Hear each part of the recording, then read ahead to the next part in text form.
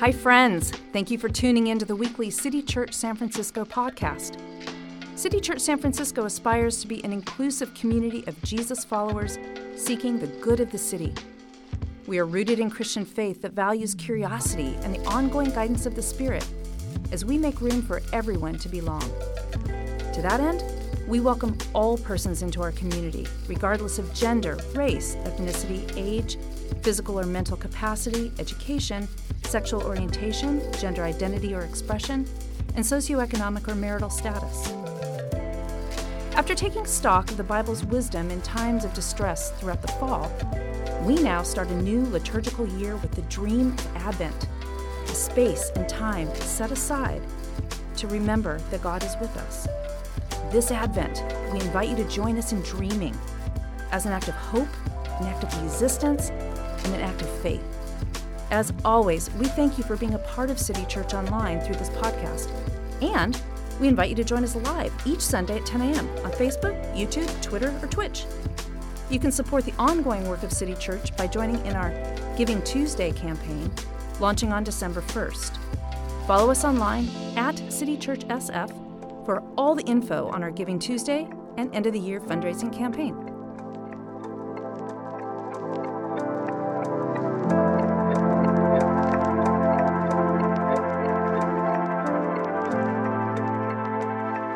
The scripture reading today is from Isaiah in the Gospel of Mark. A reading from Isaiah, chapter 64. Oh, that you would tear open the heavens and come down, so that the mountains would quake at your presence. As when fire kindles brushwood, and the fire causes water to boil, to make your name known to your adversaries, so that the nations might tremble at your presence. When you did awesome deeds that we did not expect, you came down. The mountains quaked at your presence. From ages past, no one has heard, no ear has perceived, no eye has seen any God besides you, who works for those who wait for him. And now, a reading from Mark, chapter 13. But in those days, after that suffering, the sun will be darkened, and the moon will not give its light, and the stars will be falling from heaven. Then they will see the Son of Man coming in clouds, with great power and glory. Then he will send out the angels and gather his elect from the four winds, from the ends of the earth to the ends of heaven. From the fig tree learns its lesson. As soon as its branch becomes tender and it puts forth its leaves, you know that summer is near. So also, when you see these things taking place, you know that he is near, at the very gates. Truly I tell you, this generation will not pass away until all these things have taken place. Heaven and earth will pass away, but my words will not pass away. But about that day or hour no one knows, neither the angels in heaven, nor the Son, but only the Father. Beware, keep alert, for you do not know when the time will come. It is like a man going on a journey. When he leaves home and puts his slaves in charge, each with his work, and commands the doorkeeper to be on the watch. Therefore, keep awake, for you do not know when the master of the house will come. In the evening, or at midnight, or at cockcrow, or at dawn. Or else he may find you asleep when he comes suddenly. And what I say to you, I say to all. Keep awake. The word of the Lord. Let us pray. Gracious God, we ask that you would give us the boldness to say, as the prophet said, oh, that you would rend the heavens and come down. We find ourselves today in a very vulnerable place. We find ourselves today needing your intervention. Help us to believe that our present state of affairs is not the final word, and that even today, as we sit in the midst of our uncertainty, that we might hear from you and further trust in you. And so give us grace today to know that you see us and know us in all of our complexity. And your response always is to move towards us to restore, heal, and renew. Help us to trace this to the story of your Son, Jesus, in whose name we pray. Amen. Well, Advent 1 is always such an interesting Sunday for a preacher. Most congregations want to start singing Christmas carols about this time, but the discipline of Advent asks us to wait on that. We need to ease into Advent. But with this apocalyptic literature, come on, Fred, asking for heavens to be rendered, visions of suns going dark, stars falling, heavens shaking, well, the answer is yes. Those who assigned the lectionary text for today seem to have been following the advice of movie director Cecil B. DeMille, who said, start with an earthquake, then build to a climax. If you're like me, this kind of literature can be triggering. I grew up in a subsection or sliver of Christian faith that liked to talk about end times. I had Sunday school teachers who scared me to death with predictions of Christ's return and the chaotic hellscape that would either precede it or follow it, and there's all sorts of different versions and variations on that. But the Bible offers us imagery rather than definition, suggestion rather than declaration. As in the case of the incarnation and resurrection, we are invited to stretch out our imaginations, to ruminate upon the meaning, and to trust the abundant mercy of God. But we are not promised full comprehension. It is, as Paul tells us, now we see in a mirror dimly. I should tell you this, but there's a website called raptureready.com. It claims to be, in its own words, the Dow Jones Industrial Average for end-of-time activity. The index is a kind of prophetic speedometer. The higher the number, the faster the author believes we're moving towards the end times, which, according to some, will surely begin with the rapture of all the righteous believers from the face of the earth, which in itself, just by the way, is a novel, dysfunctional theological construct thought up in the last 150 years or so, but I digress.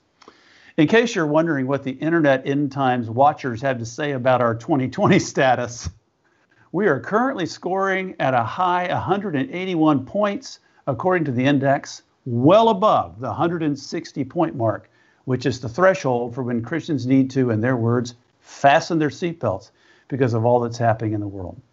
But I'll bet most of us don't need a rapture-ready index to know that there's a lot going on in our lives and our world, and we could use some help. But here's the thing. Wanting to know when Christ will return, I think is understandable because it's a cry for help. It's a cry for justice. It's a cry for the end of suffering. It's a cry for the long-promised Messiah who began a good work in his first advent to bring it to completion in the second advent. That is largely the work of the first week of Advent, to stand between these times and cry for help, to tell the truth about right now while waiting and watching with hope for the future. Now, just as an aside, here's a helpful hint in reading this kind of literature in the Bible. And I don't have time to go into a lot of details right now. But the hint is found in the passage we just read in Mark chapter 13 and verse 31. After Jesus says these ominous things, he then says, "Truly I tell you, this generation will not pass away until all these things have taken place." In other words, the events are often about what was taking place in that political, socio-political, historical context. And in the case of Mark 13, the Roman-Jewish War of 66 to 70 AD, or what's now called CE, Common Era. Mark turns to the words and events of Jesus before his tumultuous march to the cross to assuage the concerns, questions, and fears of his audience 40 years later, looking at a Jerusalem and Israel that's about to explode and is exploding in conflict. And much of what Jesus says about the temple being taken down, the foundational way in which they're to think of themselves as the people of God, they're about to change drastically. And they would when in 70 CE, General Titus of the Roman Empire burns it all down. These writings, which may seem so bizarre and disturbing to us, were actually a very popular genre of literature in times of crisis. People were actually writing little apocalypses, which is what this section of the book of Mark is often called, all the time. An apocalypse is crisis literature, written to communicate that even amidst empire and impression that the God who created the universe is active in the world. Even while powers and principalities seem to be raging around us, meaning these weird scenes of the heavens being shaken and the sun going dark and angels gathering God's people, these apocalyptic images are all there to tell us one thing. Dominant powers are not ultimate powers. Dominant powers are not ultimate powers. So the intent of apocalyptic literature and apocalyptic times is at least twofold: to reveal, which is what the word apocalypse actually means, to reveal, to uncover, to see what's underneath, and then to bring hope, not fear, but comfort. So the revealing takes truth-telling, and the bringing of hope takes waiting and watching. And those are the three things we want to look at. Now, throughout this passage, you see this admonition to keep awake. Those who would, in the midst of trying times, and ours qualifies as that, continue to dream about a future where all things are made right. They are to keep awake. But how? One, keep awake by the gift of truth-telling, even, or I would say especially, if the truth is laced with sorrow. Advent is about the current reality and naming it. In doing so, will have us joining Isaiah in pleading, "Oh, that you would render the heavens." That's a prayer that's asking a very big God to do very big things. And Mark is wanting to reassure his group, his congregation, his disciples, that despite the difficulty of their current circumstance, justice is coming. But those circumstances must be named, which is a way of naming the ways we still need Messiah to come. And we find ourselves right now in heartbreaking times. In the next 2 weeks, forecasts of another 20,000 people in America will die from COVID-19. Cases of COVID are forecast to reach over 300,000. Some of you listening or perhaps speaking on this broadcast will perhaps contract it or already have. Some of us have loved ones who have succumbed to the disease. And when we remember that, let's also be clear about those who have died from COVID and how it disproportionately affects people of color. 1 in 875 Black Americans. 1 in 925 Indigenous Americans, also the group with rates accelerating fastest now. 1 in 1,275 Latino Americans. When adjusted for age distribution in populations, Black, Indigenous, and Latino Americans all have a COVID-19 death rate of 3x or more that of white Americans. Every single life, singular and irreplaceable.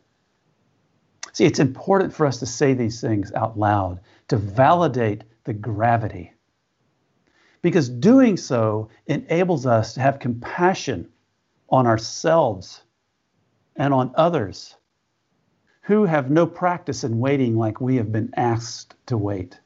How could we? You've been drinking too much? Have you been self-medicating in other ways? Have you been finding yourself at the end of your rope? Don't like your behavior at this point in the pandemic? Your feelings are off the charts with anxiety, depression, despair? Validated. Oh, that you would render the heavens, indeed. Bring an end to the pandemic. Protect the most vulnerable. Strengthen healthcare workers. Help the unemployed. Spare the children, the 666, an appropriate apocalyptic number, who are ripped from their families. Eradicate all illness. Clean up the mess in Washington, D.C. End world hunger. Root out corruption. Destroy systemic racism. Thwart corporate greed. Protect this wounded planet before we ravage it past saving. And most of all, shield us, O Lord, from our sinful, self-destructive selves. Lord, save the world. That is an Advent 1 prayer. And so we keep awake by truth-telling. As Marcia Riggs says in her commentary on this passage, to keep awake means we are charged, in the vernacular of BLM, Black Lives Matter, to be woke. Being woke means being aware of, enraged by, and willing to protest in solidarity with people who are pushed to the margins of society because of systemic oppression manifested as racism, sexism, heterosexism, ableism, homophobia, transphobia, xenophobia, any and all forms of objectification and dehumanization we enact upon one another.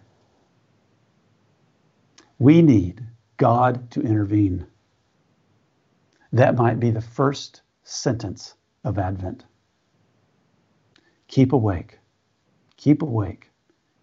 Keep awake, secondly, by the discipline of waiting. Waiting? The world we live in does not prize or value waiting. The world we live in applauds speed, arrivals, finish lines, shortcuts, end products, go, go, go. Many of you know that I have an email address of gofredgo@gmail.com. I like to tell people it's because it's easy to remember and spell. It is more likely an indication, a sonar into my hurried soul. I actually created an email address called bestillfredbestill@gmail.com, where I receive only various contemplative daily emails. But as you know, changing your email address doesn't make you good at waiting. And let's face it, there's never been a more baptism by fire into the discipline of waiting than this year for many of us.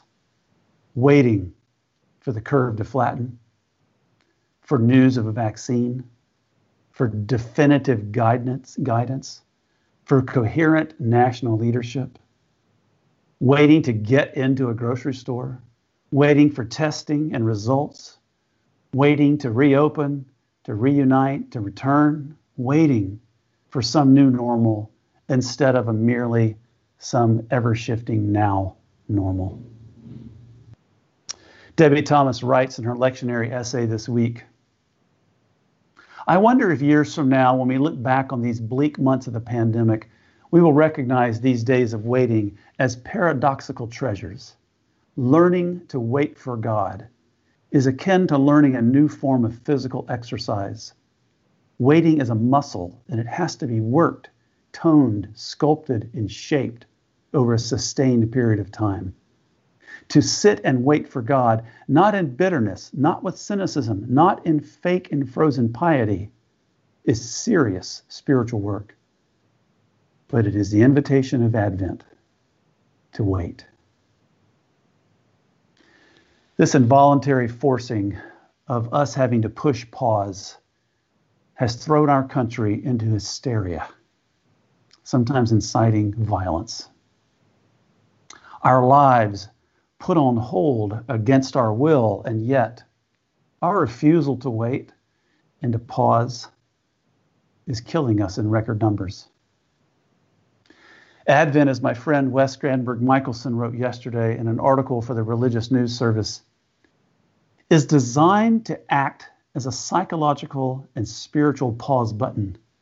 It teaches the wisdom of waiting and offers us a countercultural choice to embrace persistent, expectant patience, pointing out that we must be liberated from the cult of efficiency. Friends, here's what's taken me a lifetime to learn. What God does in us as we wait is often much more important than what we are waiting for. Let me repeat that. What God does in us as we wait is often much more important than what we are waiting for. Think about this week as you wait for schools to reopen, as you wait for maybe one of your children to grow out of whatever phase they're in, as you wait for a job to resurface, for your health to come back, for the complacency that affluence has wrought in your soul to subside and turn into spiritual thirst. as you wait for Jesus to come back again in your life, for tenderness to return to your marriage, for healing from COVID-19, for whatever it is you wait for Jesus to repair today. Ask this question: what might God do in me as I wait for what I need God to do for me? So keep awake. Keep awake by the insistence of watching. By the insistence of watching. At the heart of Advent is a dogged determination to insist on God's dreams for the world becoming manifest now. In his sermon entitled "The Face in the Sky," Frederick Buechner describes the incarnation as a kind of scandal, one that requires us to ponder the shocking unpredictability of God. He says there, "Those who believe in God can never in a way be sure of him again.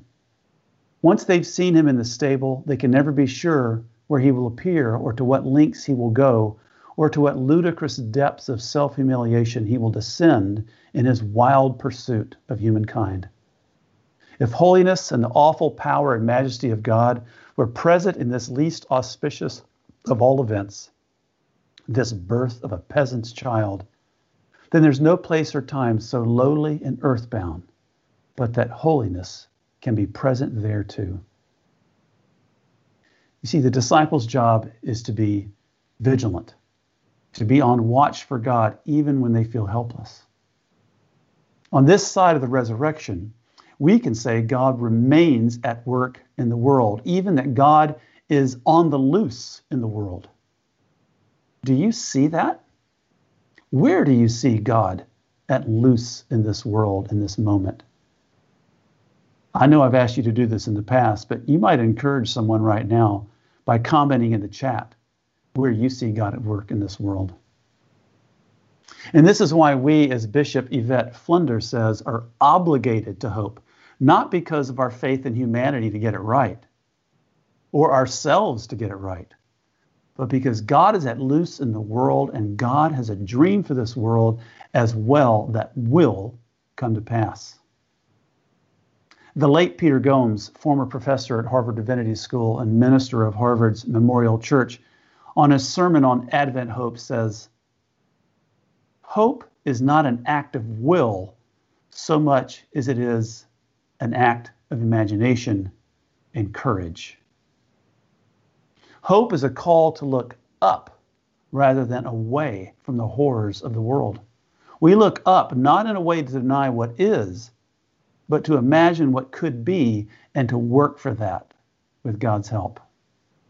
Such hope begins with the understanding that while we might not know the day or hour of Christ's inbreaking, we can be awake, that is, attentive to God's inbreaking.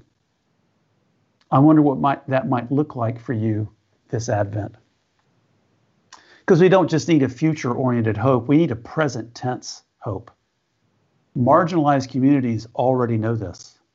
Longing for a returning or coming Redeemer makes sense for people who are yearning passionately for justice and liberation. Melva Costin, in her amazing essay, African American Advent and Christmas Spirituals, states this: "Eschatology, the study of the end times, as understood by the slave, had as much to do with the change of situations in the present world as it did with the end of the world. One needed to be properly prepared for both." So I suspect Advent needs to look a bit like Lent this year. In fact, in the Middle Ages, the church saw Advent as a little Lent. So how am I preparing myself to hope? What internal inventory do I need to do right now to keep awake? So today we're going to finish with a litany. South African theologian Alan Bosak's Advent Credo, to help us keep awake, to be present, to pay attention to what is true about God and about you and me in Advent and in all times. So wherever you are, participate in this litany, responding with the words that are in bold. It is not true that creation and the human family are doomed to destruction and loss. This is true. For God so loved the world that he gave his only begotten Son, that whoever believes in him shall not perish, but have everlasting life. It is not true that we must accept inhumanity and discrimination, hunger and poverty, death and destruction. This is true.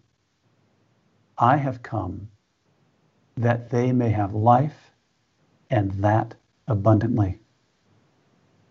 It is not true that violence and hatred should have the last word and that war and destruction rule forever. This is true. Unto us a child is born, unto us a son is given, and the government shall be upon his shoulder. His name shall be called Wonderful Counselor, Mighty God, the Everlasting, the Prince of Peace. It is not true that we are simply victims of the powers of evil who seek to rule the world. This is true. To me is given authority in heaven and on earth, and lo, I am with you, even until the end of the world. It is not true that we have to wait for those who are specially gifted, who are the prophets of the church, before we can be peacemakers. This is true. I will pour out my Spirit on all flesh, and your sons and daughters shall prophesy. Your young men shall see visions, and your old men shall have dreams. It is not true that our hopes for liberation of humankind, of justice, of human dignity, of peace, are not meant for this earth and for this history. This is true. The hour comes, and it is now, that the true worshipers shall worship God in spirit and in truth. So let us enter Advent in hope, even hope against hope. Let us see visions of love and peace and justice. Let us affirm with humility, with joy, with faith, with courage, Jesus Christ, the life of the world. And we all say together, Amen.